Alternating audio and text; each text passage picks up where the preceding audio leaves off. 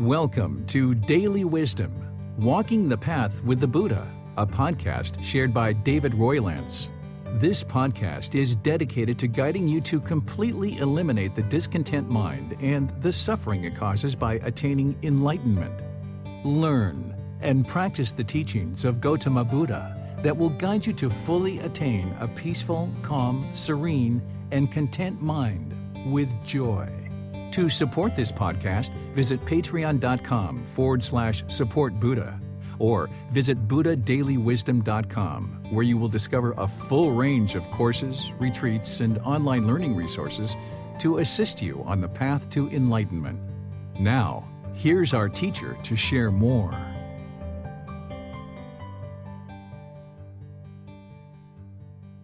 Okay, I'm going to go ahead and get started with our next topic.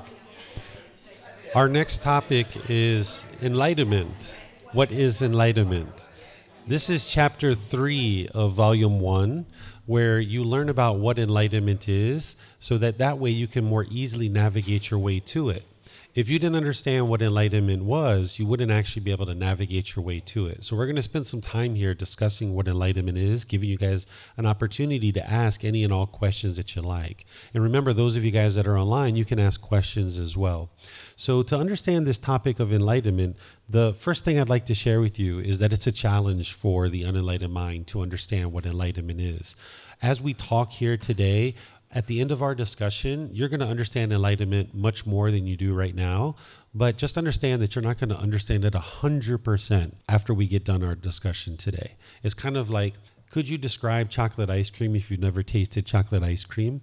You kind of need to be able to taste chocolate ice cream to be able to really fully understand it for yourself and be able to describe it to others. So I'll describe it to you in the best way that I can to be able to help you understand it, but just understand that you won't understand 100% of what it's like until your mind's moving closer and closer to enlightenment and actually being able to experience it more and more. So as we go, as I mentioned, feel free to ask any and all questions. So it's quite challenging for the mind to understand it. As you're experiencing it, you'll understand it more and more as you go. Enlightenment is the ultimate goal of the path to enlightenment, and this is what we're going to be discussing. To understand what enlightenment is, I'll describe it to you here, and then, as I mentioned, feel free to ask any and all questions. What enlightenment is it's a mental state that you attain in this life. You can attain this mental state from the human realm and also the heavenly realm. There's 5 realms of existence that the Buddha taught. We're not going to go into the cycle of rebirth or the realms of existence very much in this particular class because this is a foundational class and I keep you guys focused on the core central teachings that's going to lead to the improvement to the condition of your mind. But as you get going in your journey to enlightenment, you might decide to study the cycle of rebirth at some point. In this book series that I share, it's volume 11, and it's volume 11 for a reason because that's a better time for you to actually start approaching understanding the cycle of rebirth. But even in volume 1, there's one particular chapter where I share a little bit about it. But here, as I help you guys understand what enlightenment is, just know that you can attain this mental state in the human realm, as you are human now, or in this heavenly realm as well. Once an individual attains this enlightened mental state, the mind will be peaceful, calm, serene, and content with joy. The mind will be in that mental state permanently. You'll no longer experience any discontent feelings. So all the anger, sadness, frustration, irritation, annoyance, guilt, shame, fear, boredom, loneliness, shyness, resentment, jealousy, even the slightest displeasure is eliminated from the enlightened mind. There's no stress, there's no anxiety, any of those kinds of feelings have been completely eliminated because you've eliminated the causes and conditions that are causing those feelings to arise, namely these pollutions of craving, anger, and ignorance. This is what's causing the mind to experience these discontent feelings. By the time you get to enlightenment, your mind will be concentrated, it'll be steady, it'll be unshakable. There's nothing that you'll experience in life that'll shake up the mind. Like right now, maybe if somebody says something impolite, unkind, unfriendly, disrespectful to you, your mind might get shaken up by that. Maybe if you see that a war has broken out in the world somewhere, your mind might get shaken up by that. If you get a phone call that your mom or your dad or brothers or sisters or other people are in the hospital, you might get shaken up by that. If somebody dies or passes away that is close to you, you might get shaken up by that. If you're in a long-term relationship that ends. You might get shaken up by that. But by the time you get to enlightenment, your mind won't be shaken up by those things. The mind will be steady, calm, unshakable, no matter what's going on in the world. And then as you get to enlightenment, not only is your mind experiencing this peace, calm, serenity, and contentedness with joy permanently, but you'll no longer experience rebirth in the cycle of rebirth. You will have escaped that continuous cycle of continuous birth over and over and over again. Right now, you might see that certain problems and certain difficulties or struggles that you have in life tend to be repeated over and over and over and over again. And this is just because the mind lacks certain wisdom. As you cultivate wisdom, you can escape that continuous cycle where your mind's continuing to experience the same struggles over and over and over again. And this overall problem of continuous rebirth is resolved and eliminated as well. Because the same thing that's causing the discontent feelings is the same thing that's causing continuous rebirth. And you'll understand that more and more as I share with you the teachings of the Buddha, how by eliminating what's called craving, desire, attachment, that's not only the condition that's causing the discontent feelings, but it's also what's causing rebirth. So by eliminating craving, desire, attachment, you're eliminating the causes and conditions that lead to discontentedness and also the causes and conditions that lead to rebirth. And when I teach this to you tomorrow, you'll be able to independently verify it, like I mentioned to you guys. And then as you move into this enlightened mental state, you'll notice that the mind will be calm and relaxed, but yet attentive and alert. Sometimes when you think about calm, relaxed, in the unenlightened state, you just think kind of like maybe like a vegging out kind of thing. But this calm, relaxed mind that is in the enlightened mental state, it's calm and relaxed, but yet there's attentiveness and alertness. There's a focus and a concentration, a clarity of mind and deep memory that doesn't exist in the unenlightened state. By the time you get to the enlightened mental state, your mind is always experiencing that peace and joy, the relaxed, calm state, the attentiveness, the alertness, the focus and clarity in the mind. And that comes through eradicating the mind of these three unwholesome roots or these three poisons referred to as craving, anger, and ignorance. This gets much deeper when we talk about the 10 fetters, which we're going to be talking about here in a moment. But from a high level, we describe these three poisons or three unwholesome roots or three fires as craving, anger, and ignorance. So by freeing the mind of craving, anger, and ignorance, realizing non-self, which you'll understand what that is as we talk tomorrow, and dissolving the ego, this is what's going to produce the enlightened mental state. Those qualities of enlightenment will shine through because you're lifting the pollutions out of the mind. You're eradicating them out of the mind. So now the mind can perform more optimally. You'll be practicing generosity, loving kindness, and wisdom. These are the antidotes or the solutions or the remedies to craving, anger, and ignorance. You'll understand this more on Wednesday, that craving, anger, and ignorance are the unwholesome roots, but the exact opposites of those are generosity, loving kindness, and wisdom. And I'm going to help you to understand that on Wednesday. The path to enlightenment is a purification of the mind through training the mind and eliminating the conditions that are causing the mind to be in the unenlightened state. So you're purifying the mind of certain pollutants, or some people refer to them as defilements or taints. We refer to them as the fetters. What a fetter is like a shackle around your ankle with a chain and a ball. This is what they use to keep prisoners trapped in a particular area. Nowadays we have a jail or a prison that has walls and bars and things like that. But in the old days, they would have this shackle around your ankle with a chain and a ball, and this will keep you confined to a certain area. So these 10 fetters or these pollutions or taints is keeping the mind trapped in this unenlightened state, much like a prisoner. But you can eradicate those from the mind, and now the mind can be free or liberated. So the path to enlightenment is to purify the mind of those pollutions that are keeping it in the unenlightened state. Sometimes people refer to enlightenment as happiness or ultimate bliss. I don't refer to it this way because this is what you experience when you're in the jhanas. These are preliminary phases that the mind goes through before you get to the first stage of enlightenment. I'm going to be explaining to you what's called the 4 stages of enlightenment here in a moment. There's 4 specific stages that the mind goes through before it actually gets to enlightenment. But there's these preliminary phases that the mind goes through before it gets to the first stage of enlightenment. We refer to them as the jhanas. This is the only other word that I really need to use in Pali because it doesn't translate to one English word. The word jhana means meditative absorption or mental absorption, that the mind has absorbed a certain amount of the teachings, a certain amount of meditation you've absorbed over a consistent long-term period. And now as you're putting together the teachings of the Eightfold Path, which is the core central teaching that I'm going to teach you tomorrow, as you're practicing that more and more closely, you'll start seeing the qualities of the mind and the mind moving into the jhanas, these preliminary phases, certain qualities that you'll experience. Being off the path to enlightenment, to the mind being in these jhanas, it's like night and day. Whatever you've experienced in your life in terms of kind of an elevated state, whether that was induced by drugs or anything else, that pales in comparison to what you'll experience as your mind starts moving through the jhanas and into the stages of enlightenment. There are certain qualities of mind that start being experienced as your mind enters into that first jhana, which is like night and day compared to what you've experienced when you were off the path to enlightenment. And when your mind moves into that first jhana, you can oftentimes have this ultimate bliss. This is something that is experienced. And oftentimes people experiencing that jhana, they think they're enlightened, and they will start explaining enlightenment as what they're experiencing. And this is where you can have some people that will tell you that enlightened beings still experience sadness, or they still get annoyed, or they still get irritated, because they themselves are experiencing maybe the first jhana, and they think that they are enlightened,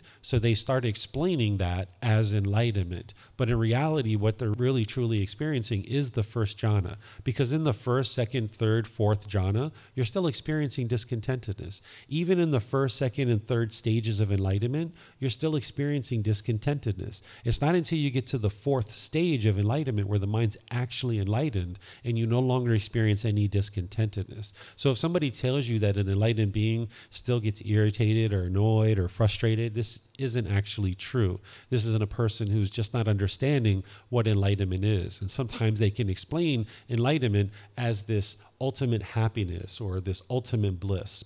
By the time you get to enlightenment, you will be happy. You will be having joy, but it's unconditioned happiness. It's not conditional happiness. In the jhanas, you still experience some conditional happiness. What conditional happiness is if this condition is met and this condition is met and this condition is met, then you will be happy. But when those conditions aren't met, you'll maybe be sad or frustrated or irritated or annoyed. So in these jhanas, and as your mind goes through the first, second, and third stages of enlightenment, there's this significant reduction to discontentedness, but you're still experiencing some amount of discontentedness. So if you hear somebody refer to enlightenment as ultimate bliss, this is like you're blissed out, this isn't what enlightenment is. Your mind is peaceful and calm, serene, content, with joy. You're experiencing inner fulfillment. Your mind is fully satisfied. Your mind is experiencing the joy. Yes, you're going to have happiness, but it's unconditional happiness versus the conditional happiness that you still experience when the mind's in the jhanas. So these are some of the things to understand of what enlightenment is. Then let's talk about some of the advantages of attaining enlightenment. Of course, the mind's peaceful, calm, serene, and content with joy permanently. Sometimes what I share with people is this is like the beginning of the rest of your life. Whatever you've been doing up to the point that you get to enlightenment, now once the mind is enlightened, you can accomplish anything and everything that you've ever been interested to do because your mind is well tuned. It's performing very well. What you're doing is bringing the mind to the middle. If you think about a musical instrument, if the string is too tight and you pluck it, it doesn't play beautiful music. It doesn't play the way the instrument was intended to play. But also if the string is too loose and you pluck that, the instrument doesn't play the way that it was intended to play. It doesn't play beautiful music. And the mind is the same way. In this instrument, if you tune the string perfectly in the middle and you pluck it, it plays beautiful music the way it was intended to play. And the mind is the same way, that if you tune your mind and fine tune it and bring it to the middle, it will perform optimally. So this is why I describe enlightenment as the beginning of the rest of your life. That no matter what it is that you're interested in doing or accomplishing in life, you can do it from that point forward. And you will have already been doing it as you make your way closer and closer to enlightenment. So if you've always been interested in learning how to fly a helicopter, for example, and you just had fear and you weren't able to do it and you didn't think you were smart enough, by the time you get to enlightenment, you'll have all the ability with your fine-tuned mind, your concentration, your clarity to go learn how to fly a helicopter or anything else, open a business or anything that you would like to do. You have this high degree of focus, concentration, memory, and clarity of mind. And that's the mind performing optimally. Because when these pollutions are in the mind, it doesn't perform optimally. It doesn't perform the way that it's intended to perform. So when you clear that pollution out of the mind, this is where you're experiencing the focus, the clarity, the concentration, the deep memory. And you'll be able to do anything and everything that you're interested in doing. You'll no longer experience any of these discontent feelings that I talk about as part of our discussions. I oftentimes will refer to this list of sadness, anger, frustration, irritation, annoyance, guilt, shame, fear, stress, anxiety, boredom, loneliness, shyness, resentment, jealousy, displeasure, despair. All of that is eliminated from the mind. If you think about all the time that you've ever spent feeling frustrated and angry and irritated, you're going to have all this time back in your life. You know, you spend a certain amount of time just being disgruntled or agitated at people, broken relationships and struggles and difficulties. You're going to get all that time back to do whatever it is that you're interested in doing, certain hobbies, certain activities, certain professional work that you'd like to accomplish. You can have all that time available to you to then go off in the world and accomplish whatever it is that you'd like to accomplish. You'll have this deep wisdom of how to get to enlightenment, where the mind will be able to be polite, kind, friendly, and respectful to all beings. Right now, you might find that that's a challenge for you. There might be certain beings that you consider that you like these people, and then there's other people that you might feel that you dislike these people. And you can be polite and kind and friendly and respectful to the people you like, but maybe the people that you dislike, you really struggle being polite, kind, friendly, and respectful to them. And that's only because of the pollutions that are in the mind, and the mind's lacking wisdom. But when you cultivate the wisdom of how to train your mind and uproot these pollutions, you won't have this like and dislike. You'll love all beings. You'll be able to interact with all beings harmoniously, and you'll be able to be polite, kind, friendly, respectful to all beings around you. You'll notice that your personal and professional relationships will really blossom. Right now, there might be certain relationships that go really well for you, but there might be other relationships where there's some difficulties, some animosity, maybe some bitterness. Maybe you've had some struggles in the past in various relationships. And if that's what you've experienced, you're not a bad person. You haven't done anything wrong. It's just that your mind lacks wisdom. And as you learn and you train your mind, you'll see that you'll be able to interact with people more and more peacefully, more and more harmoniously, because you'll have the wisdom of how to actually do that. And you'll see that occurring more and more in your life. You'll have more sustaining, more fulfilling, more satisfying relationships, because you're going to be interacting in the world differently. So then people are going to be responding to you differently. Where right now, if you put out bitterness and hostility and animosity, this is what's going to come back to you to a certain degree.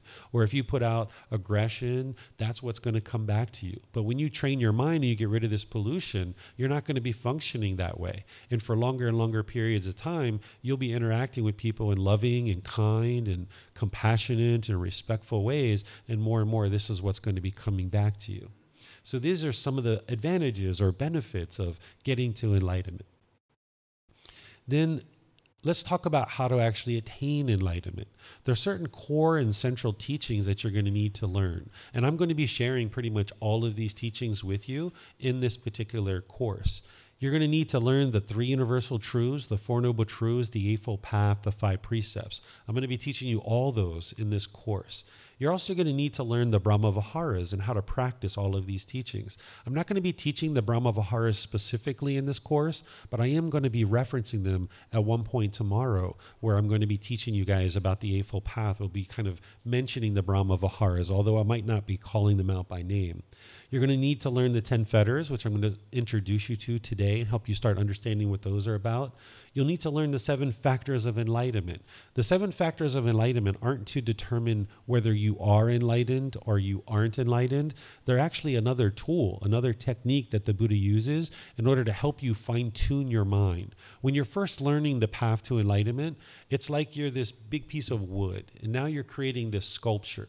And when you're first starting to learn, you maybe get out your hatchet or your axe and you start chopping off big chunks of wood to try to bring this piece of wood down to a nice, beautiful sculpture. And as you're chunking off these big chunks of wood at the very beginning, you know, it can be challenging because you're moving off these big chunks of wood. But then as you start fine-tuning the sculpture a bit more, you might need to go in with kind of like a more fine-tuned tool, like an X-Acto knife or, you know, a razor blade or something like this, and put the eyelash blemishes or the wrinkles in the skin on this beautiful sculpture that you're making. And the same thing is true as you're making this beautiful sculpture in the mind, where you're training the mind and cultivating it. You're going to need this fine tool, which is the 7 factors of enlightenment, to go in and fine tune the mind. And this is something that you will ultimately learn and be able to help you to fine tune the mind and get it to the point where it's now performing optimally. And then, of course, you're going to need extensive meditation training. And you get that started here in this course. And then there's other courses and retreats that I teach to help you more further understand meditation. There's only 4 meditations that the Buddha actually taught. Nowadays, there's probably hundreds and thousands of meditations that you'll see in the world.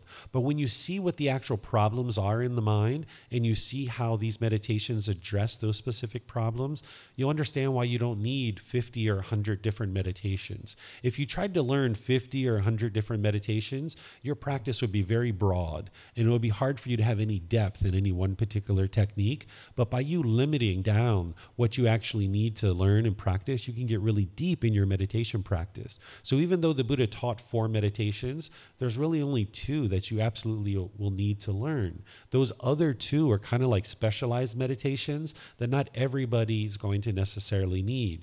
They're there for you if you need them, but not in all situations will a student actually need all 4. You might only need actually 2. So this allows you to really specialize and get really deep into your practice. And I'm going to be teaching you one of those during this course and helping you to learn it and develop it. And then at the various programs and courses and retreats where you'd like to learn the other ones, I will be able to help you to learn those. They're all documented in this first book, Volume 1, Chapter 11. You can see all 4 documented there. And I've taught courses and retreats on these before that are recorded and available to you. But since we're learning this foundational teachings to be able to help you get established on the path to enlightenment, I focus you on the primary form of meditation that the Buddha used, which is called breathing mindfulness meditation. So you're going to need to develop that over a period of time, and these other meditations as well, to develop this extensive meditation training of the mind.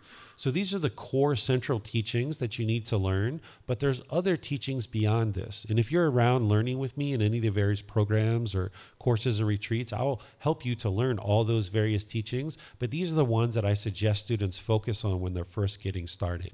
And as I mentioned at the beginning of our class today, you're not interested in believing any of these teachings. As I introduce them to you, I will teach you how to learn, reflect, and practice so that you can independently verify them. And that's what you'd like to do with each one of these teachings as I introduce them to you and share them with you, is to learn, reflect, and practice so that you're not believing anything. That's what's going to help you get to wisdom.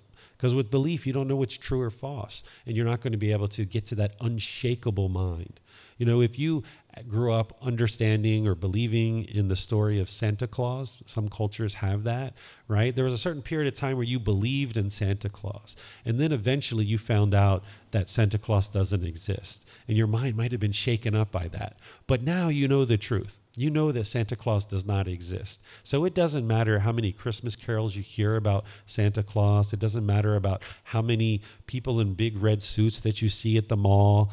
You can't be convinced that Santa Claus exists. Your mind is unshakable on this topic. No matter what people say, no matter what people tell you, no matter how many presents you see on Christmas morning under the tree, you know with 100% certainty that Santa Claus does not exist, because you no longer have that belief. You know the truth. You've cultivated wisdom. Your mind is unshakable on that topic. Well, the same thing needs to occur with all these other teachings, that you get to the point where your mind is unshakable and you have wisdom to know the truth. And you do that through your own independent verification, where a teacher is here to guide you and share teachings with you, but you're doing the work to independently verify it and get to that unshakable mind where you know the truth because you have wisdom. So these are the core central teachings to learn and implement in your practice. Do you guys have any questions on anything that I've shared so far? Do you have a question, sir? If you wouldn't mind using the microphones, that would be great. The question would be something like this. I'm wondering if we are born with purity, and could we say that enlightenment is somehow related to finding that child, that purity within us, the simplicity, the astonishment, every new experience. Also, I wonder about this question that Santa Claus does not exist. Maybe he does. Maybe it's just a symbol of generosity. It's a way to symbolize generosity and generosity does exist. I see. So I agree that generosity exists, but this individual that we refer to as Santa Claus with the large stomach and the gray beard and the hair, while this person may have existed at some point in the stories that we're taught nowadays or maybe based on that story, that individual doesn't exist today. That it's not possible for one person to travel around the world in 24 hours and deliver presents to every single home that is there. That this individual, we know with 100% certainty, does not exist today. But of course, generosity exists, but that's not Santa Claus, that's generosity. The enlightened mind and a being that is born into the world, they're not pure when we're born. That's the whole reason why we're being born, because our mind still has craving. That when we're born, we're in our mother's stomach or in the womb, and we're feeling all great. We have all this embryonic fluid. We have this umbilical cord. We're hooked up to our mom. We're getting all the nutrients that we need. We're hanging out in a space that it's like, wow, life could not be better. And then eventually labor pains come along and we're pushed out into the world, or there's a surgery that we use to come into the world, and now right away we're crying. Right away we're discontent. Our cravings get triggered. That we're in that environment, it couldn't be more perfect for us. But now when we experience impermanence and we come out into the world, because of our craving, because of our longing, our yearning, our craving for permanence, we become discontent. So while the natural mind itself, we could refer to it as enlightened or that brightness and radiance, there's pollutions in the mind even from the time of birth that are hindering an individual from being able to experience that. That's why we come into the world being discontent from the very beginning, because our mind has certain pollutions, and we wouldn't actually be born if we didn't have those pollutions in our mind. So in order to get to this enlightened mental state, you need to remove those pollutions out of the mind to be able to then experience the brightness and the radiance of that natural mind that we would refer to as the enlightened mind. Any other questions? Yes, sir. We have another mic too, or we can pass that one around as well. Yeah, so I'm just curious, maybe it will come, but what Buddha said about enlightenment himself. So the Buddha, at least what we have in the Pali Canon, because what we have in the Pali Canon is not 100% of what the Buddha taught. What we have is we have this collection of teachings in 45 volumes of books, which is in the Pali language. This is a language that captures the original teachings of the Buddha. It's no longer a spoken language today, but we have these 45 large books that are about 10 centimeters thick or 5 inches thick. And this is what we have available to us today. And when you study the Pali Canon and you know what the path to enlightenment is, you'll understand that not everything that the Buddha taught is in the Pali Canon, because over 2,500 years, there's been some impermanence. But the way you break through that is by learning, reflecting, and practicing.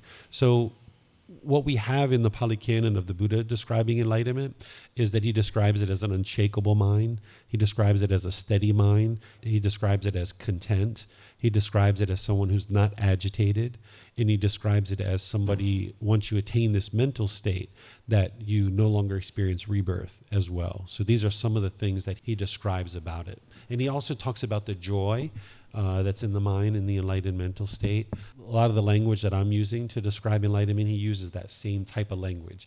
And he describes that in order to get to this enlightened mental state, that you need to eliminate craving, anger, and ignorance, and specifically the 10 fetters or the taints or the pollutions. So all the things that I'm teaching you is based on the original teachings of the Buddha, and then I'm helping you to further understand it through describing it in the way that is described in the Pali Canon, but then also through my own experiences as well.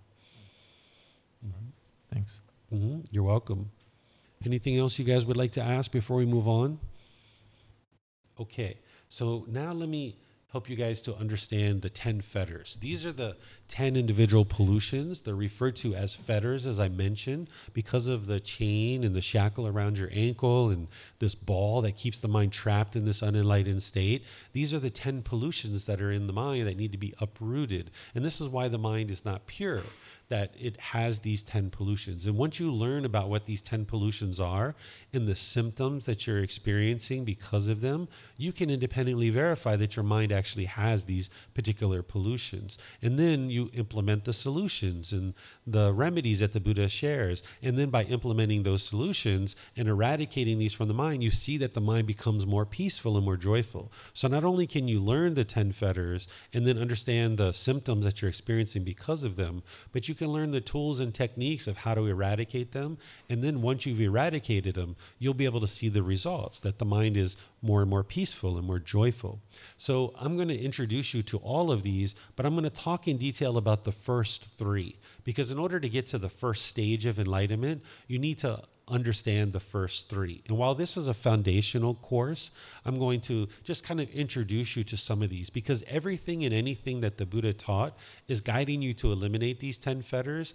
It's not until you get to the jhanas that you really focus on these in a lot of detail. When you're first getting started like this, you're learning the foundational teachings, like the 3 universal truths, the 4 noble truths, the Eightfold Path, the 5 precepts, the extensive meditation training, all those core teachings that I shared with you. But you kind of get introduced to the 10 fetters because this is kind of what's underlying it all. This is where the Eightfold Path and all those other teachings, they're helping you to eliminate these 10 fetters in one way or another. So it helps you to at least get introduced to them at this point, but just know that later on you're going to need to dig into them in more detail. So let's talk about the first one just a little bit. This one's called personal existence view. I talked about it yesterday in class. We're going to talk about it a little bit more tomorrow. This is where the mind is clinging to this body and or this mind, thinking that this is who you are as a person. There's a certain self-image or a certain self-identity that the mind's holding on to. And if you're perceived in the world the way you want to be perceived, then you'll experience pleasant feelings. But if your mind doesn't get what it wants related to this personal existence view, then you might feel painful feelings. So for example, if you have a certain self-image that the mind's holding on to, and now you spill chocolate ice cream or pizza sauce on your clothing, and you're in a social situation, you might get embarrassed. This is because of the mind's personal existence view, thinking that this body is you. And now when you got that spaghetti sauce or ice cream on you, you're thinking that this is you, that these clothes are you or this body is you. And now you're not being perceived in the world the way you want to be perceived. And you'll feel embarrassed perhaps or shy in that situation. Or maybe if you look in the mirror and you see a wrinkle or you see a pimple or a mole, or you see that you're getting gray hair, or maybe you're losing your hair, or maybe you get a little extra fat here or there. You might be shaken up by this because you're thinking that this body is you. And now your mind can't reside peaceful and joyful.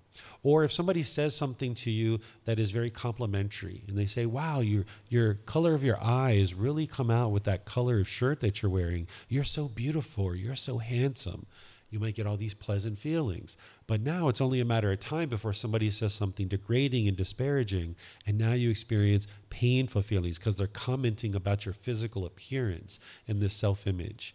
And then the same thing is occurring with the self-identity. Certain culture, certain ethnicity, certain nationality, maybe your sexual orientation or your job or occupation, your mind might be clinging to this, thinking that this is who you are as your self-identity. So now if you think, I am American, or I am British, or I am Australian, or I am Chinese, or any of this I am a Buddhist teacher, I am a boyfriend, I am a girlfriend, I am a police officer, I am a lawyer. Any of this I am that the mind is holding on to is just the self-identity that the mind's clinging to. And now if somebody says something polite, kind, friendly, respectful, something that's agreeable to you about any of those things, then you'll experience the pleasant feelings. But when somebody says something degrading or disparaging about your nationality, your culture, your ethnicity, your sexual orientation, your job or occupation, you'll experience the painful feelings of sadness, anger, frustration, and others. And this is because the mind's clinging to this identity in the mind, thinking that this is who you are. Or if you've ever been in a job or occupation and you think that this is who you are, maybe when you retired or you lost that job, you might have really struggled, feeling kind of lost, kind of feel like empty inside, that you don't even feel like you know yourself anymore. Sometimes people come to Thailand on this journey to find themselves. right? They feel like they've lost themselves, or they don't even know who they are anymore. I need to go find myself. I need to find my true self. And people come to Thailand looking for that, but they never really truly find their true self, because the Buddha teaches that there is no self. They might find new hobbies, new activities, new friends. They might find a new job or occupation, but none of that stuff is actually you. But if the mind is thinking that that is you, and now you're holding on to it, when all those things start changing, when your job changes, when this physical body changes and all this other stuff, if you have this personal existence view in the mind, you will become discontent as a result. So this needs to be eradicated from the mind. And some of those examples that I just gave can potentially help you to see that your mind does have this personal existence view. And you can get liberated from this by eradicating this from the mind. And there's certain tools and techniques to be able to help you do that. And I taught this yesterday, but we're going to learn a little bit about this more tomorrow. Then there's this other fetter or taint or pollution or defilement called doubt. What doubt is where you have doubt about the Buddha, the teachings, the community that you're part of, your teacher, or your own ability to attain enlightenment. When you first come to the path to enlightenment, people typically have doubt. And that's normal, that you have doubt whether this person, the Buddha, actually lived, whether his teachings actually lead to this enlightened mental state, whether this community that you're part of, is it really supportive? Is it really going to help you to get to enlightenment? Can your teacher actually help you to get to enlightenment? And can you actually get to enlightenment? Do you have the ability? Do you have the capability? You might have doubt whether or not you have the capability to get to enlightenment. And this is a hindrance. This is a fetter or a pollution or a taint that is going to keep you in the unenlightened state if you have that doubt. But the way that you eradicate this doubt is not through blind belief. You don't just believe things through faith or something like that. The way that you eradicate your doubt is you investigate the teachings. You examine them. You peer into them. That's what's going to help you to eradicate the doubt, because as you're learning and investigating and examining the teachings, and then you're reflecting on them to independently verify them and seeing more and more that they're true, and then you're practicing the teachings to eradicate these pollutions out of the mind, and you start seeing your mind becoming more peaceful and joyful. Your relationships are improving. You're noticing the clarity and concentration in your mind is starting to become more and more profound.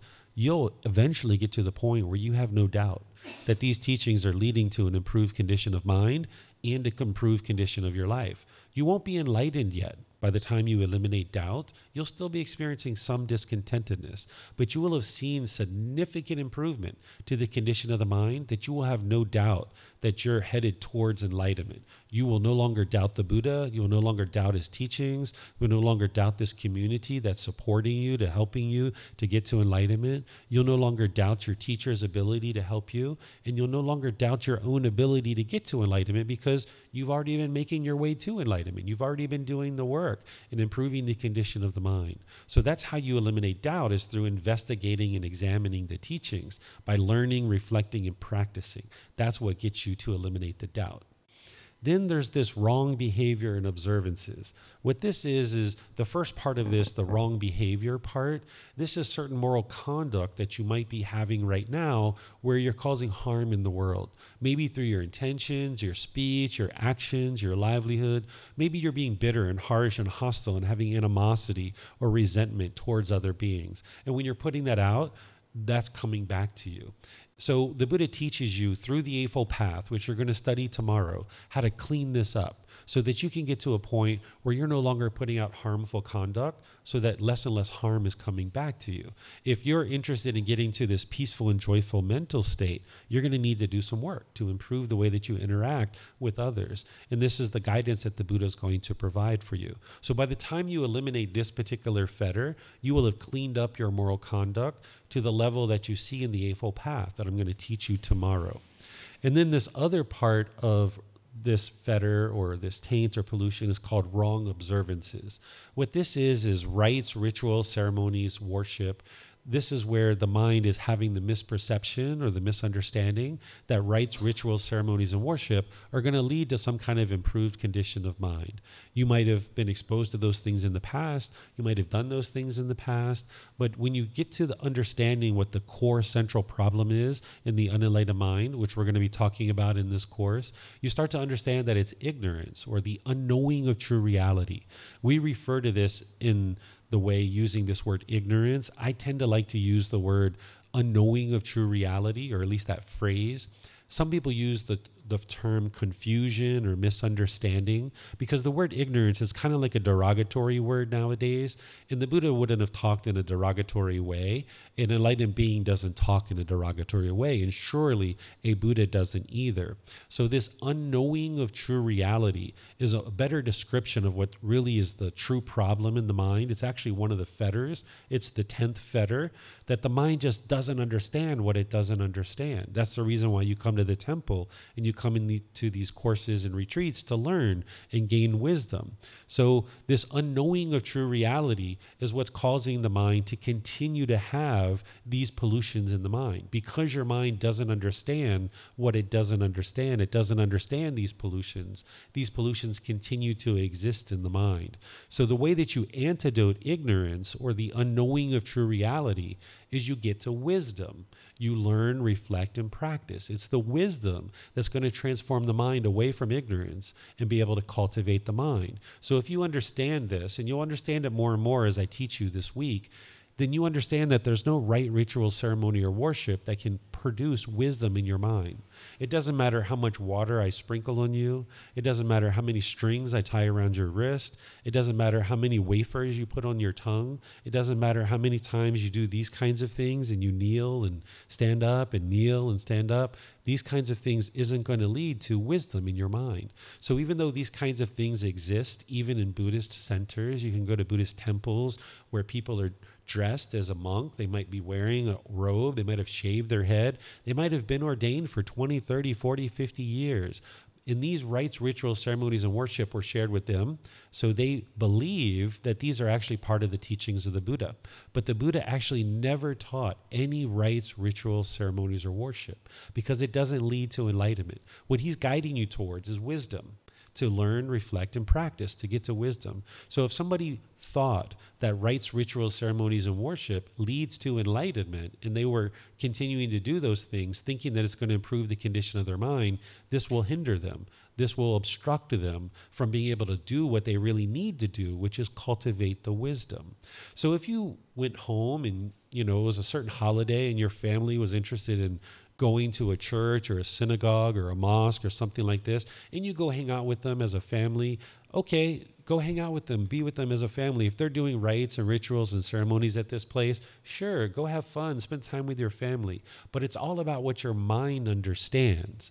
That if you're sitting there thinking like, oh yeah, let me kiss the ring of this person, or let me, put this wafer here, or let me, bow down to this statue this many times, and that's what's going to produce an improved condition of your mind, it still has these wrong observances. But if you're in those environments and you understand that, oh yeah, this doesn't lead to enlightenment, but you're just hanging out with your family, you're hanging out with your friends, it's not like you're going to, have this pollution. Your mind doesn't have that pollution. You're just going there to spend time with your friends and family. So it's not about what you should or shouldn't do with these wrong observances. It's about what your mind understands. If you understand that rites, rituals, ceremonies, and worship doesn't lead to an improved condition of mind, then you might have already potentially eliminated this aspect of this particular fetter. Because oftentimes students have been involved in those kinds of things, and you've experienced those kinds of things, and you know that, yeah, they don't lead to any improvement in your life.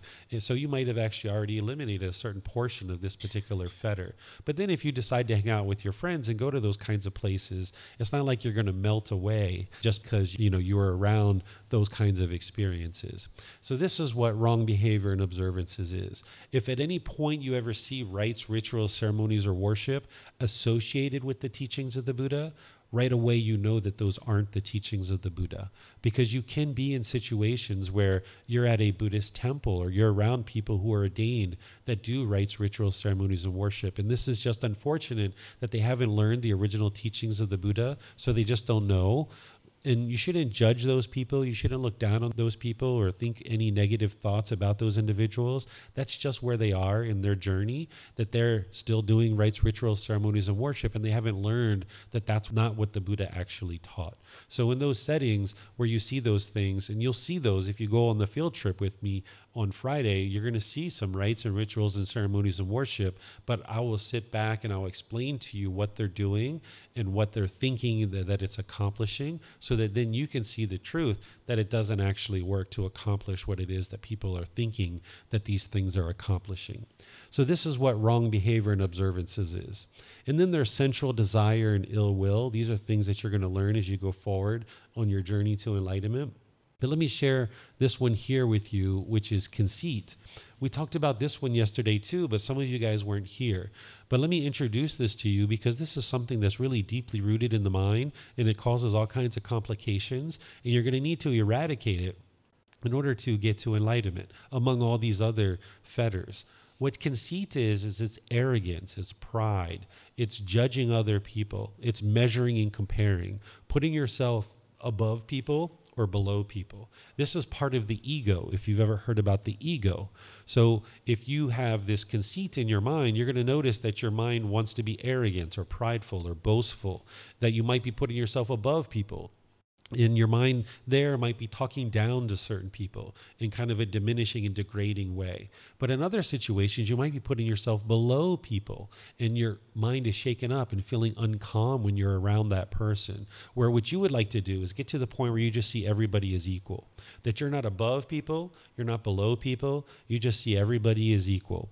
Even if you're in a situation where you're meeting the president of your country or the prime minister of your country, they're performing a different role than you, but they're not above you. They're not more important than you. They're not a better person than you. They're just performing a different role.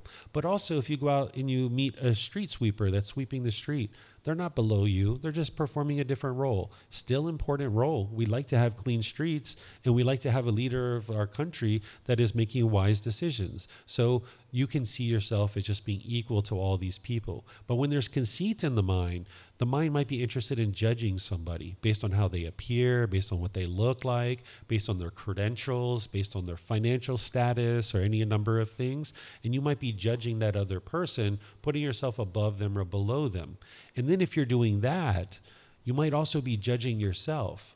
And you might have this negative self-talk. You might have this internal dialogue where you're diminishing and degrading yourself, and you're judging yourself and beating yourself up for certain things that you do. So as long as you're judging others, you're going to tend to judge yourself and beat yourself up and have this unhealthy inner dialogue. So by eradicating conceit, not only will you not be judging others, but you'll improve this inner dialogue, and you'll be able to be more healthy with your inner dialogue and your internal talk to yourself, to this being who you are.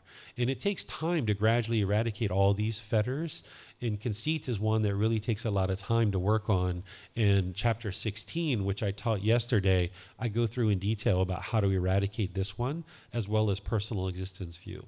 And there are certain retreats and courses and programs where I teach all of these. But right now in a foundational course, I'm just kind of introducing you to these, so you'll understand what's kind of underlying all this work that you're doing in order to learn the Eightfold Path and all the other teachings. And then, as I mentioned, this 10th fetter is ignorance. This is the unknowing of true reality. This is where the mind lacks wisdom of things like the three universal truths, the Four Noble Truths, the Eightfold Path, the natural law of karma, and all these other teachings that you're going to be learning. Your mind needs to awaken to the wisdom of these teachings. This is the last fetter. This is like the fetter of all fetters. The way that you eradicate ignorance is not through just intellectual learning. You're going to need to do a certain amount of intellectual learning. That's part of the path to enlightenment. But it's when you're moving the teachings into practice that's where you're truly eradicating the ignorance.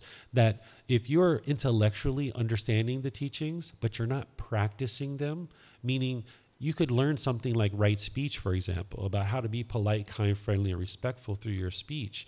But if you're not practicing it, the mind still has ignorance because you're not able to put those teachings into practice yet.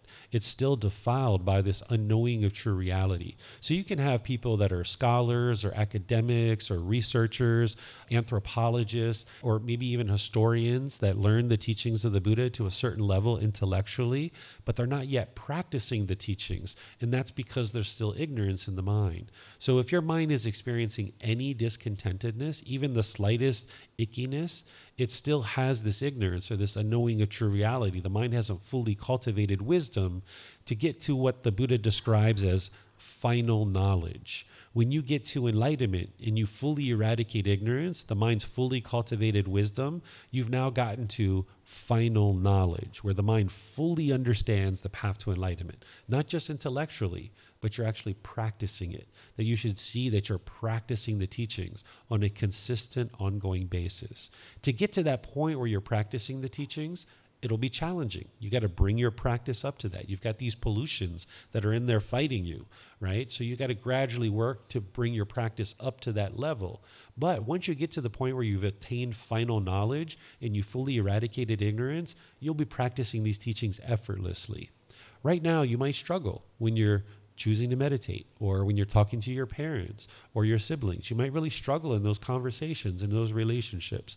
But by the time you get to enlightenment and you fully eradicate ignorance, there won't be any more struggles. You'll be practicing these teachings effortlessly. It'll just feel like first nature.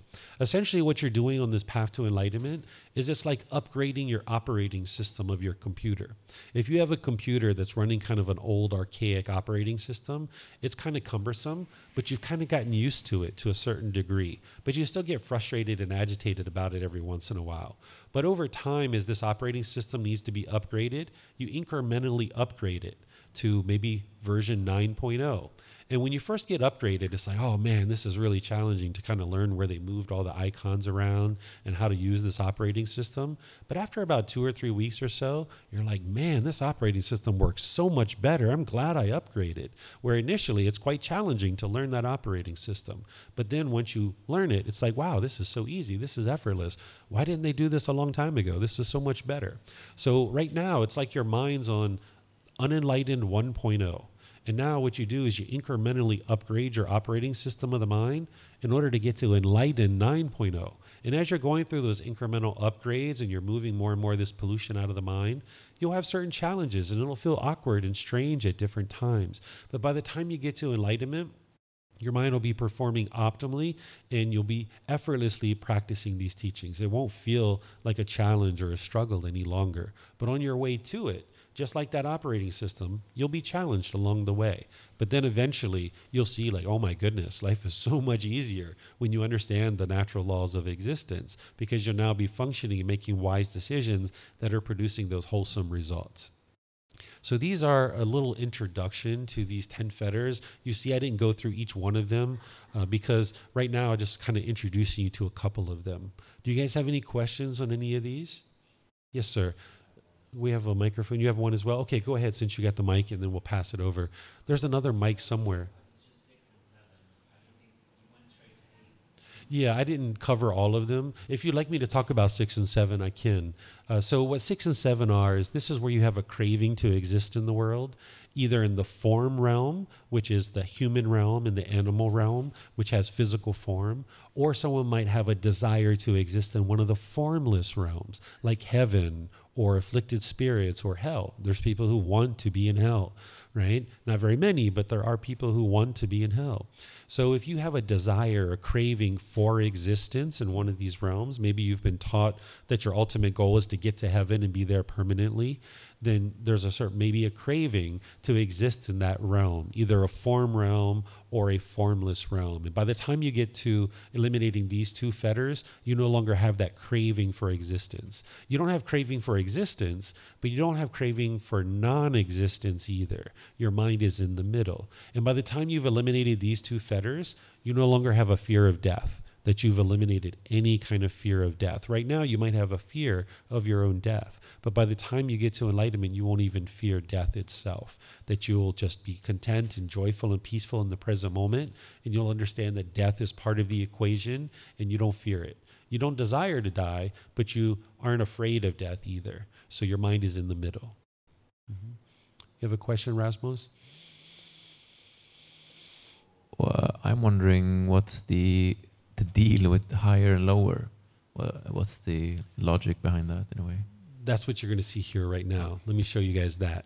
Any other questions before we move on from this? Yeah? Okay. Let me just.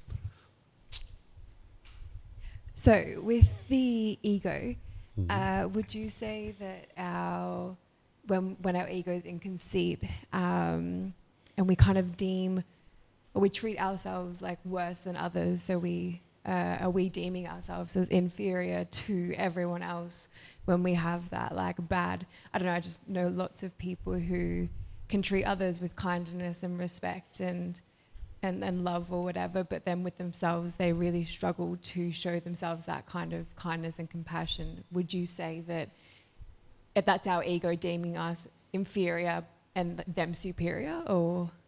In some cases, yes. And what's really happening as well is this ill will, this bitterness, this hostility, this resentment, frustration, that is in there. That's also, causing that to occur. But yes, in some cases, that ego can be doing that as well.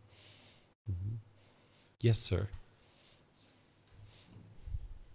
You guys are so polite, carrying the mics around, helping each other. We have two. You guys can hang After each maybe other. we have one on one side of the room, one on the other, or one in the back, one in the front. Yeah, you guys can use both. Yes, sir.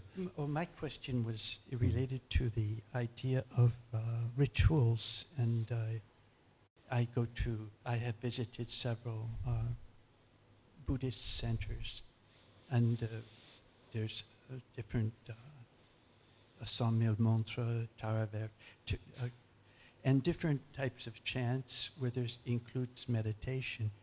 And here we do have something called daily chants before and after meditation. So I'm wondering if this is not also a type of ritual, the chants, the Sure. singing. So chants are not necessarily something negative. Yeah. Or rituals in that sense. Sure, let me help you. So during the lifetime of the Buddha, he used chanting as a way to help his students to commit his teachings to memory because he taught orally. Nothing was written down during his lifetime. So once every 2 weeks, his students would come together to recite his teachings word for word as a way to commit the teachings to memory, not as a mystical, magical thing or anything like this. This is what I'm going to be teaching this afternoon when I talk about chanting. I'm going to explain to you why we actually chant. Now, nowadays, 2,500 years later, some people have assigned mystical, magical things to these chants. They've become rites, rituals, ceremonies, and worship for other people. But the way that I present it to you and the way that I'm going to teach it to you and the way that I employ it in my own practice is as a way to ease the mind into meditation and get more benefit out of the meditation itself. So it's not a rite, a ritual, or ceremony, or worship, or any prayer, or anything like that. But because we oftentimes chant in a language that doesn't exist any longer, sometimes the way people think is the less you know about something, the more mystical and magical it is. So some people don't understand what these words mean. I put the English translations on there so you understand what they mean. But they're not a rite, a ritual, or a ceremony, or worship. They're not prayer. They're not invoking any kind of anything to come and change something for you. But it's a way to help you get more benefit out of the meditation itself. But you will see people that will present chants as a way of teaching you that there are some kind of mystical or magical benefits. But we're going to be discussing that this afternoon. But just know the chants that I use, there's no mystical or magical benefit, and it's not a rite, ritual, ceremony, or worship. The other in regards to teachings, he taught, I think, from age 35 to 80 or something. Anyway, Is it turned on? Yeah, so maybe just speak directly into the mic. okay. There you go. Well, I was wondering whether there was a development of Buddhist thought, so his teachings were different than 35, or was it after Enlightenment? Was it evolutionary quality to his teachings? I see. So from the time that somebody gets to enlightenment, which the Buddha would have gotten to enlightenment at the age of 35, you've attained final knowledge at that point. You fully understand the path to enlightenment, particularly a fully perfectly enlightened Buddha. And whatever leads to your enlightenment, you will never forget those teachings. You will never confuse those teachings. You will deeply know them with deep wisdom. So whatever he was teaching from the age of 35, he would have been teaching the same thing by the age of 80. It's the path to enlightenment. It's the natural laws of existence. He wouldn't have slipped in something at the age of 60 that was different than what he was teaching at the age of 40. That when he started teaching, he was explaining what led to his enlightenment. He might have found unique analogies to describe what it was. He might have figured out, connecting these words together, kind of helping a student understand it a little bit better. But it's the same teaching from the time you get to enlightenment all the way until your death. The Buddha doesn't change their teachings. They're sharing with you what it is that led to their enlightenment. The teachings of a Buddha, they don't have conflict or contradictions in them. From the age of 35 to 80, for 45 years, he never contradicted himself. And for those of you guys that are teachers, or maybe you've been in a teaching environment, you might find that it's kind of challenging for you to teach and not contradict yourself from one day to the next or 1 week to the next. You might find that sometimes you're learning new things and you do need to contradict yourself. But by the time somebody gets to enlightenment, they have this final knowledge where they fully understand the path to enlightenment, and nothing they share will be in conflict with anything else. So for 45 years, he never conflicted in anything that he taught, and what he would have taught would have been exactly the same from the beginning of his teaching career to the end, although a teacher might find a unique analogy or a certain way to explain something in a better way, but the core teaching that they're describing is the same exact teaching. Anything else?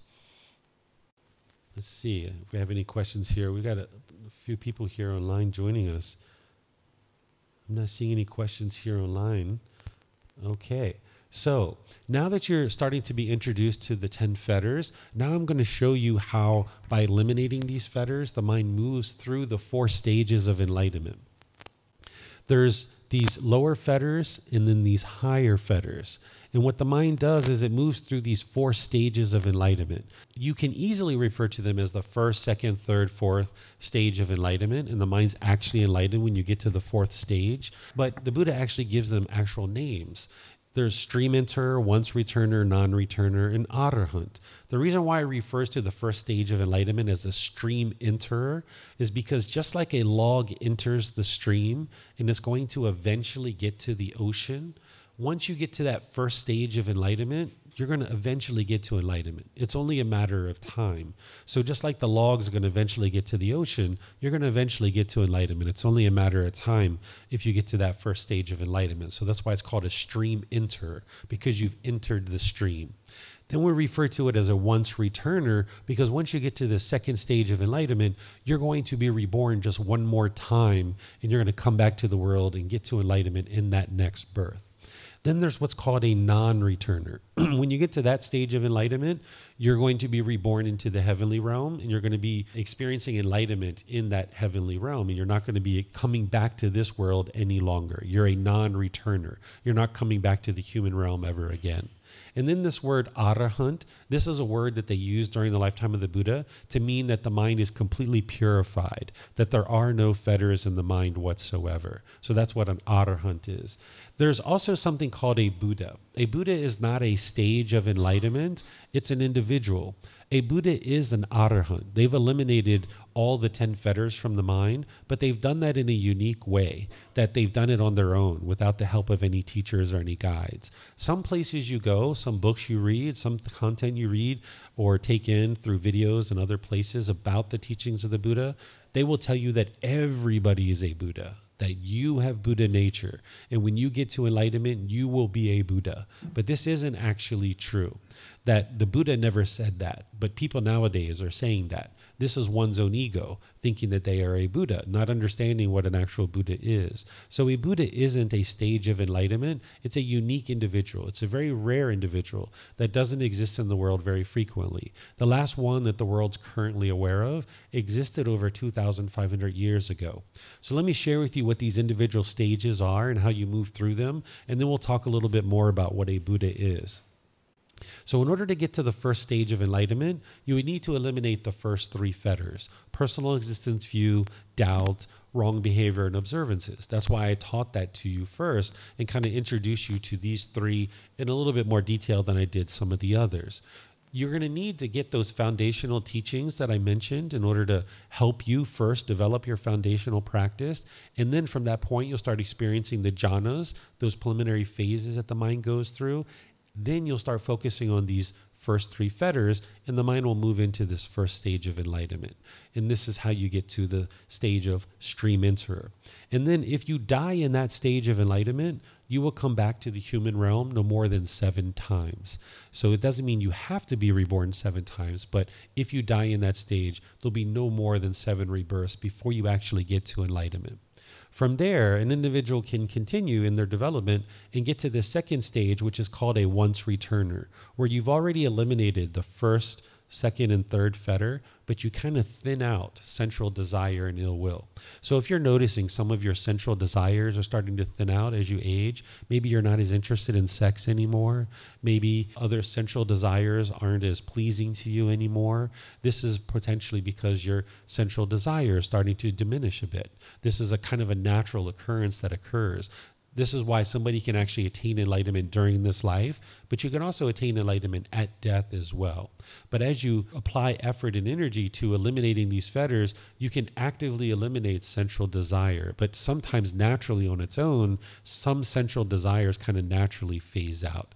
And that's what this second stage of enlightenment is that central desire and ill will are kind of reduced and thinned out. They haven't been eliminated yet. By the time you get to this third stage of enlightenment as a non-returner, you've eliminated the 5 lower fetters, that all of these have been completely eliminated from the mind. And if you die in that stage of enlightenment, you won't come back to the human realm anymore. You'll be reborn into the heavenly realm, and then you'll attain enlightenment from there. Those beings are still in the cycle of rebirth in the heavenly realm. It's not a permanent existence, and it's not the ideal existence, because those beings oftentimes are somewhat complacent. They're not interested in learning and practicing the teachings. But if you're a non-returner and you move into the heavenly realm, you will get to enlightenment from there. But there's other ways to get to the heavenly realm besides being in the third stage of enlightenment. You can still get into the heavenly realm without being in the third stage of enlightenment. So those other beings tend to not practice to be able to get to enlightenment. But if somebody's gotten to the third stage of enlightenment and is reborn in the heavenly realm, they will get to enlightenment in that existence. And then the fourth stage we refer to as Arahant. This person has eliminated all the 10 fetters, and they're not going to be reborn anywhere at all. The Buddha leaves it as an undeclared teaching of once you attain enlightenment, what happens next.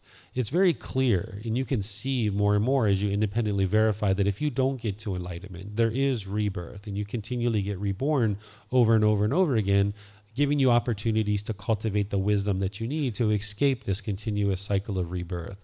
But by the time you get to enlightenment, you've eliminated all these 10 fetters. Your mind is completely peaceful, completely joyful, but the Buddha doesn't declare what comes next. And I have certain reasons why I think he probably didn't declare what is next. He actually declared it as an undeclared teaching, because there are certain points in his teachings where he says, remember, monks, or remember, students, this is what I taught. This is what I declared. And he gives his teachings. He says, this is what I taught. And he says, remember what I did not teach. I did not teach this. He declares what are his undeclared teachings. And one of those undeclared teachings is what comes next after enlightenment. So I suspect various reasons why he didn't teach this, and I put it in the book series and I share it if students ask me to share it.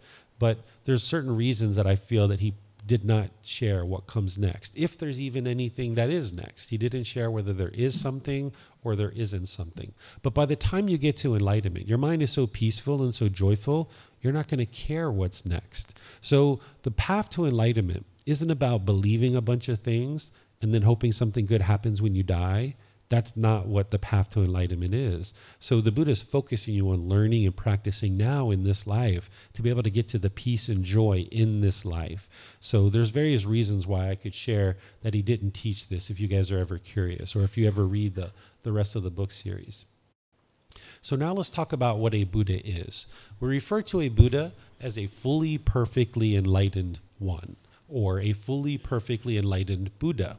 What a Buddha is an individual who gets to enlightenment by themselves. So they are an arahant. They've eliminated all 10 fetters, but they do that by themselves without the help of any teachers or any guides. Where you're going to need teachers, you're going to need guides. You're not going to be able to do it by yourself. You're going to need someone to point out to you and show you how to progress to enlightenment. But an individual who becomes a Buddha, they can actually do it by themselves without the help of any teachers or any guides. And you will see how challenging it is in some cases to move the mind to enlightenment, and you'll have a lot of respect for this person who actually did it all by himself without the help of any teachers or any guides. And then once they awaken to enlightenment, they declare those independently discovered teachings. They share them with other people for the remaining time of their life. They dedicate the rest of their life to sharing those independently discovered teachings with others. And then during their lifetime, countless people get to enlightenment. You wouldn't be able to count how many people got to enlightenment. During the lifetime of the Buddha, there were countless people who got to enlightenment. And they knew they got to enlightenment because they could see the condition of their mind had improved and to the point where their mind was peaceful and joyful for the rest of their life. So they declare these teaching for the rest of their life, and countless people get to enlightenment.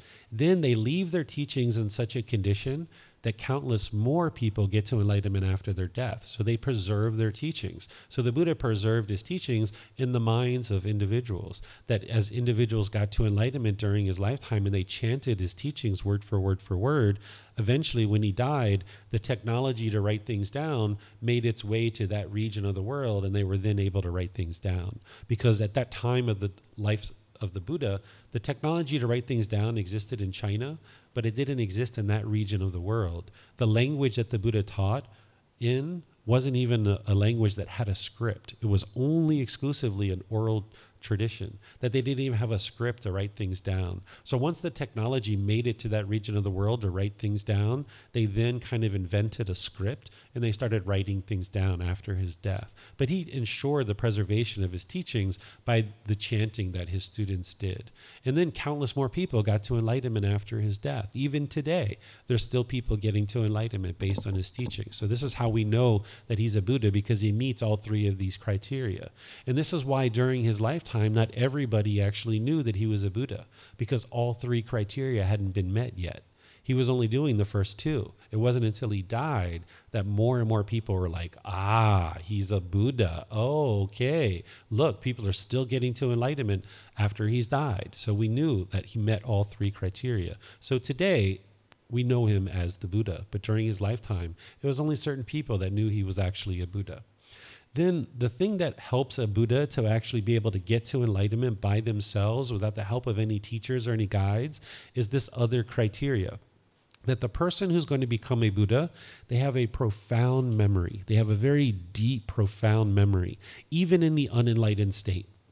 They can remember countless things about their current life and their previous lives as well.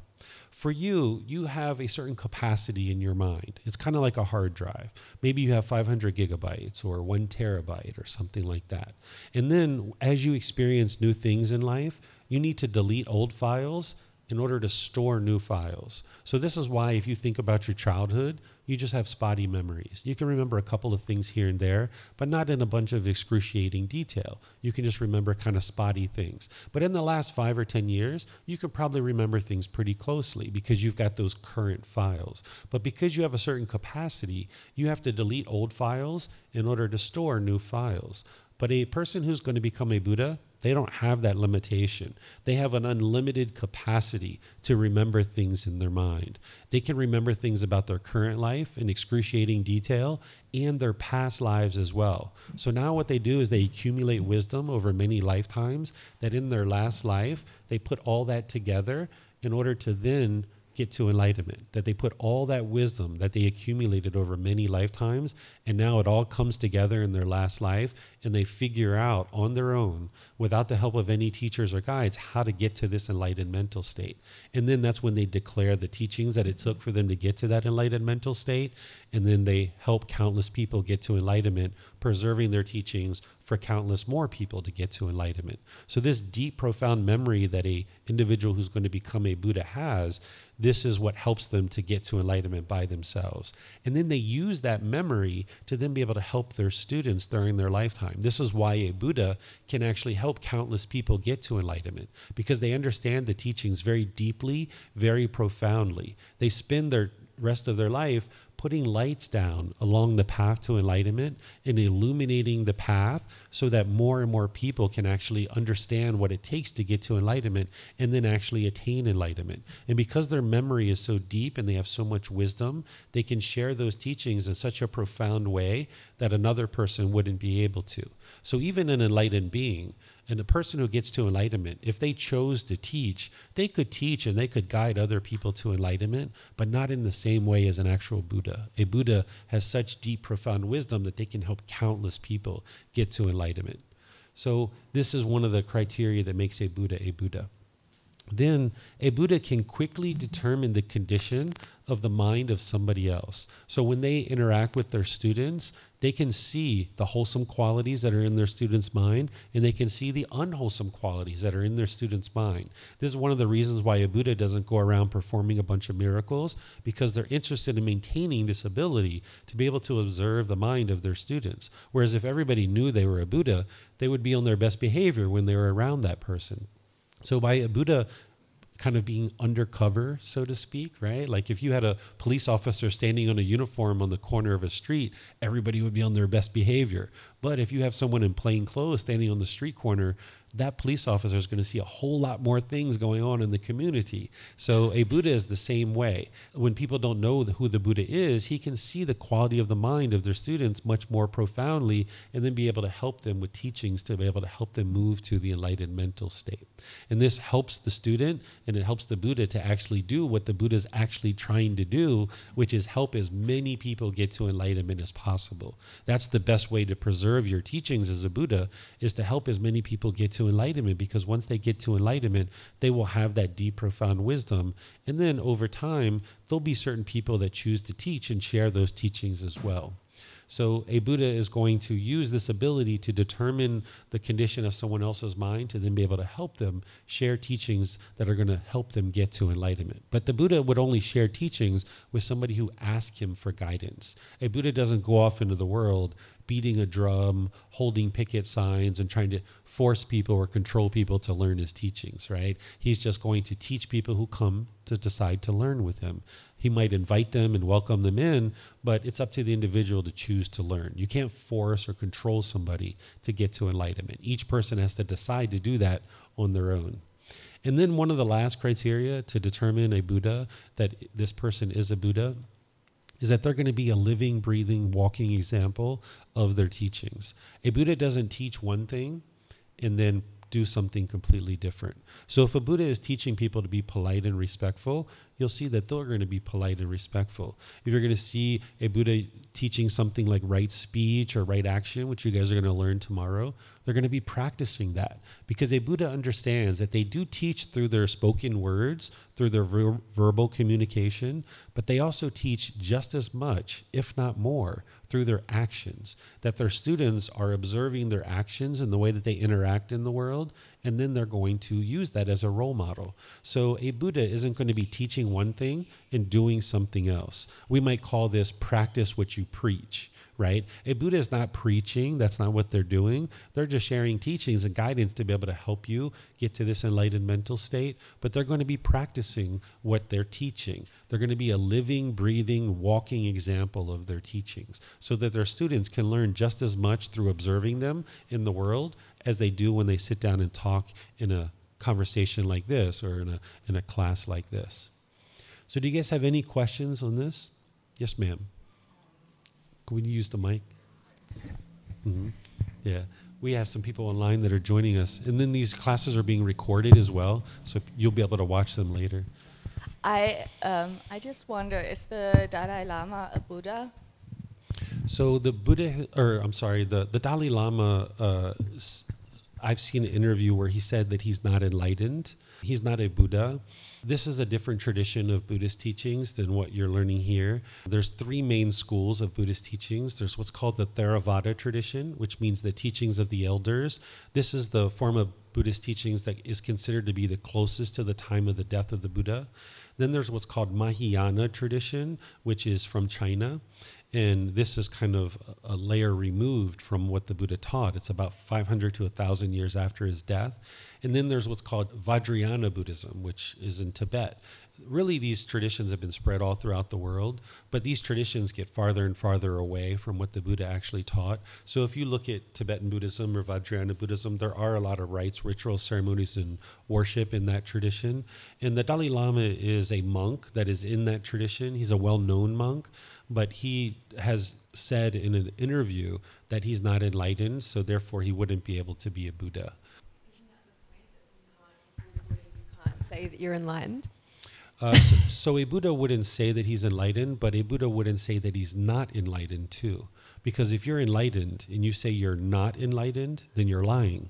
Yeah. And a Buddha wouldn't do that. So by the Dalai Lama saying he's not enlightened, then you know that he's not enlightened. Because a person who's enlightened, they're not going to say they are enlightened, but they're not going to say they're not enlightened either. Mm-hmm.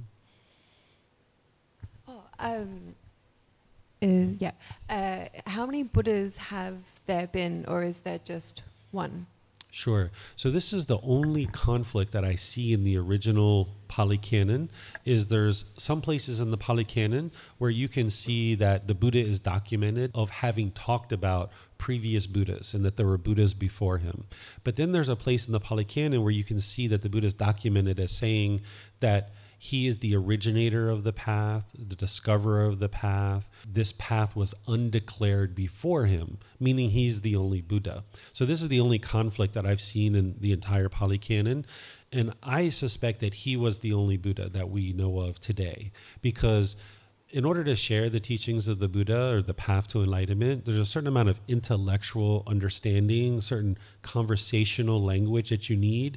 And prior to 2,500 years ago, there was conversational language, but if you go back too far, like 5,000, 10,000, 30,000 years ago, we didn't have the same intellectual ability to communicate the way that we do nowadays in a certain language. So in my opinion, it wouldn't be possible for a Buddha to have existed before Gautama Buddha, because there wasn't that developed language in the human ability to be able to communicate the path to enlightenment. So I tend to think that when the Buddha is documented as having said, I am the originator, the discoverer, the declarer of the path to enlightenment undeclared before me, I tend to think that that's actually true.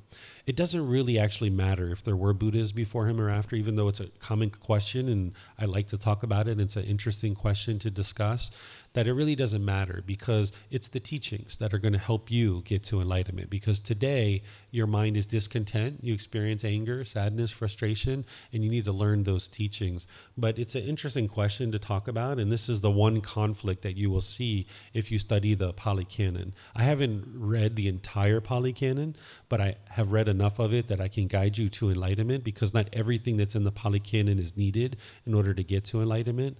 But also everything you need to get to enlightenment is not in the Pali Canon as well. That's one of the reasons why you need teachers and guides. But if you read it, that's the one conflict that I've uncovered and seen in the Pali Canon. Can you just help me understand the first one better? I know I asked this question in the past, but for example, thinking about the next Buddha, who will be in a position, we have social media, we have the internet, all of this, so, obviously it will be someone who knows about Gautama's teachings. So in what way will that person arrive at enlightenment through their own efforts? So will they discover a different way to reach enlightenment? Will they discover different kind of truths, or is it will they read the Pali Canon, for example, and that's enough? If they read the Pali Canon, they will, by their own efforts, reach enlightenment, but they will not kind of develop a new teaching or so. Yeah. So what Tatiana is asking about is this future Buddha that is described in the teachings of the Buddha. He describes a Buddha named Maitreya Buddha, which means loving kindness, that this future Buddha that the Buddha described would have this overwhelming loving kindness for humanity and for the world, and that they would arise in the world and share the teachings that lead to enlightenment. So during the lifetime of the Buddha, he shared the natural laws of existence. He tapped into these natural laws, he saw them very clearly, and then he described them so people could get to enlightenment. And those natural laws that existed during his lifetime are the same exact natural laws that exist today. But people's memory of those teachings and the documented proof that we have of those teachings, that has all been affected by impermanence. And the Buddha knew that this was going to occur. So during his lifetime, he talks about how his teachings would arise in the world.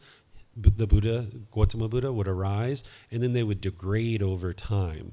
And then there would be this new Buddha, Maitreya Buddha, who would restore his teachings back into the world in such a way that all of humanity would be able to gradually get to enlightenment.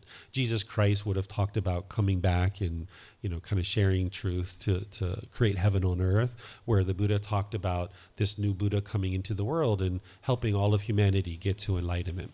So Maitreya Buddha would be teaching the exact same natural laws of existence, but they would use new cultural examples, right? Because like cars and mobile phones didn't exist during the lifetime of the Buddha. So where the Buddha might talk about, being attached to your axe or your hoe, the current Buddha might talk about being attached to your computer or your mobile phone or something like this, right? So it's the same exact natural laws. The same thing that leads to enlightenment during the lifetime of the Buddha are the same things that lead to enlightenment now. But Maitreya Buddha would need to now describe those in a way that people nowadays would be able to understand and then be able to produce that enlightened mental state. So the Pali Canon would be there as a base knowledge for Maitreya Buddha, but the Pali Canon, as it sits prior to this book series, it's not in a pristine condition. There's certain language and certain words that are being used that I wouldn't suggest are the best words to use. So Maitreya Buddha would need to provide some clarity that now takes those particular teachings and helps students to understand what they are. Because over the course of 2,500 years, as people have translated them from Pali into English or Pali into Thai or these other languages, that the translations haven't been so accurate because the people that are translating are unenlightened. And an unenlightened being thinks very differently than an enlightened being. So when you read the Pali Canon, you can see some people that will translate the words of the Buddha and they will document the Buddha as having said things like, "You stupid fool, you don't know what you're talking about, blah, blah, blah, blah," stuff like this, right? A Buddha doesn't talk that way. An enlightened being doesn't talk that way. But this unenlightened being who is translating the words of a Buddha with their pollutions are putting that into the Pali Canon. So if you're reading that and you're thinking that, whoa, a Buddha talks this way, you might actually talk that way and think it's wise to talk that way. But an actual Buddha who's getting to enlightenment by themselves without the help of any teachers or any guides would be able to look at that translation and they'd be able to update it. And they might say, what you're thinking is unwise. What you should do is you should consider this, right? That's how a Buddha or an enlightened being is going to talk. They're not going to refer to people as stupid or a fool or something like this. So Maitreya Buddha would update these translations in order to help people to understand what the Pali Canon is really communicating, because they would be a fully perfectly enlightened Buddha. They would understand how a Buddha speaks, and they would be able to update this in a way that an unenlightened translator wouldn't be able to do. Mm-hmm. You're welcome. And you've been very patient. Thank you. Sorry, going back to the feathers. Mm-hmm. So other high feathers, so the number 6, number 7. So the desire of form and the desire for the formless. Mm-hmm. So the two stuff. So I wonder why people should eliminate or get rid of to desire. Maybe desire means so it's really might be obsessed by something. Mm-hmm. So for example, desire for form. So sometimes there is such a question. Let's say, so what do you choose if you reborn? I like to be a bird because so I could feel free to fly, and I don't think it's kind of bad answer. And then, so the number 7, about number 7. So a lot of people might think, so I don't want to go to the hell if there are some such two places after passing away. So having that kind of desire is really harm to reach enlightenment. I did to know profoundly or to know better why to choose number 6 and 7 is so harmful. Sure. If I have. Sure. So it's important to understand with the teachings of the Buddha, he's not teaching what's good and what's bad. That's not what he's teaching. He's not even necessarily teaching what's right and wrong. These aren't a bunch of rules that if everybody follows these rules, then we'll all live peacefully together. He's teaching you how to train your mind to get to the peace and how to get to the joy, being unaffected by what other people are doing in the world. So it's not that you learned a bunch of rules and if everybody follows these rules, the world will become peaceful. It's that he's teaching you about the world and how the world exists, how the world is. So when you understand that, then your mind can get to the peace and the joy. And one of the things that he's teaching you here with desire for form and desire for formless is that as long as your mind is craving existence and you want to be in this world, you will continue to be in this world because you have this longing, this yearning. There's this desire to be in this world. And now as you're getting closer and closer to death, you're going to be discontent. You're going to be frustrated. You're going to be irritated because you know that you're leaving this world and you're now moving on. And now you're going to be experiencing painful feelings as you get close to death. So in order for you to get comfortable with death and be peaceful and joyful, understanding that death is part of this equation and getting to the point where you're no longer holding on to this world, you're going to need to eliminate that longing, yearning, and the holding on, the clinging to wanting to be reborn into a form existence like human or animal, or a formless existence like heaven, afflicted spirits, or hell. Because as long as you have that longing, yearning, that desire to exist, then when you get close to death, you're going to be experiencing painful feelings. So that's how you get liberated from those discontent feelings, is by training the mind to no longer hold on to this world, wanting to be in this world. But you also need to train the mind to not crave non-existence either. This would be somebody who's like interested in suicide. Whereas if you had that craving, you're not going to be peaceful there either. So it's only bringing the mind to the middle on this particular topic and all the others that you can then experience the peace and the joy. Thank you. So maybe a little bit difficult to understand all of this, but yeah, what I felt is, so desire is just a kind of craving attachment. Yeah, it's craving, desire, attachment. So let me use an example that's not this. Let's use an example like a new mobile phone. Let's say a new mobile phone comes out. Let's just say you have the iPhone 6, right? And it's really old, it's beat up, it's got all kinds of problems, it's really slow. But now the iPhone 14 or 15 comes out. If you have a longing, yearning, and you're really wanting that iPhone 14 or 15, you're going to feel discontent every time you use your iPhone 6. You're like, man, it's just not working. Why isn't it working? Oh, gosh, I wish I had that iPhone 14. What's going on? You really want that iPhone 14. That's the longing, the yearning, the craving. That's what's causing that discontentedness to arise. But if you can just be peaceful and you're like, you know what? The iPhone 6 is all that I can afford right now. It's doing what I need to do. Sure, I need to be a little bit more patient. Let me just take my time with it and just be sure that I use it for what I can use it for. And now, without that desire for the iPhone 14, you can be content and you can be peaceful. But as long as you have that desire in there, that longing, yearning, the wanting, the expecting, that's what's going to cause the mind to be discontent. And I'm going to teach you guys this tomorrow when we talk about the Four Noble Truths. All of this is just build up to be able to help you understand what enlightenment is before tomorrow we really start focusing in on the problem, the cause, the elimination, and the path forward. This is where you can have a real breakthrough. But this same craving, desire, attachment, the wants and expectations about anything, if your mind craves anything at all, if you're longing and yearning for anything, your mind's going to be discontent. So if you were indifferent and you could care less what happens to you in this life, you're not going to be peaceful there. But if you're craving and desiring and longing and chasing after things, you're not going to be peaceful there either. So it's only when you bring your mind to the middle where your mind can pursue something as a goal, as an objective or an interest, that you can experience the peace and the joy. So back to this example of the iPhone 6, it's like, okay, my iPhone 6 isn't working. I need a new phone.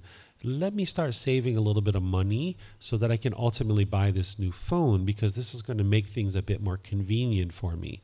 But while you're in the process of saving that money, you do it contently, you do it peacefully, you work towards that goal or that objective, and there you can maintain your joy. So the same thing here with desire for form and formless. You're not interested in craving to exist in the world. You're not interested to crave non-existence. You just learn to be content in the present moment, that you are in existence. So now you learn to be in the present moment and having peacefulness and joy and contentedness in the present moment. Okay. Thank you. I'm looking forward to having the class tomorrow. Thank you. Yeah. Yeah, you'll learn the Four Noble Truths and what's actually leading to these discontent feelings. I'll be able to walk you through, and you'll be able to independently verify it. Just like those first 5 students of the Buddha that was able to independently verify it, they could tell that he was enlightened, he was a Buddha. You'll be able to do that independent verification here as I share it with you tomorrow. Any other questions on this? Okay. So there's sometimes more that I share here in this particular discussion, but I just let the discussion go wherever it needs to go. I'm not clinging or craving the discussion to be any particular thing, but I noticed that it's close to lunchtime. So what I'm going to do is take a break here for lunch, give you guys some time to rejuvenate your bodies and your minds by resting, relaxing, by getting some food, talking with each other. It's just a little bit after 12. If we come back together at 1:30, which is essentially an hour and a half from now, then we'll be able to continue. And what I'm going to continue with is sharing with you guys Buddhist chanting and helping you guys to learn what Buddhist chanting is, why we do it, why it's helpful. And then I'm going to teach you how to do it slowly but surely. We'll do it together. And then ultimately we're going to do a meditation session together this afternoon. So enjoy your lunch, and I'll see you guys at 1:30. Thank you guys for your questions. We'll see you guys in a little bit. Sawadee krap, sawadee krap. Thank you for listening to this podcast. To provide support for this podcast, visit patreon.com/support Buddha. To access more teachings, visit buddhadailywisdom.com. There, you will discover a full range of courses, retreats, and online resources to assist you on the path to enlightenment. Remember to establish a daily, consistent meditation practice, along with learning and practicing these teachings. A well-developed meditation practice is the foundation in which to train the mind to attain enlightenment.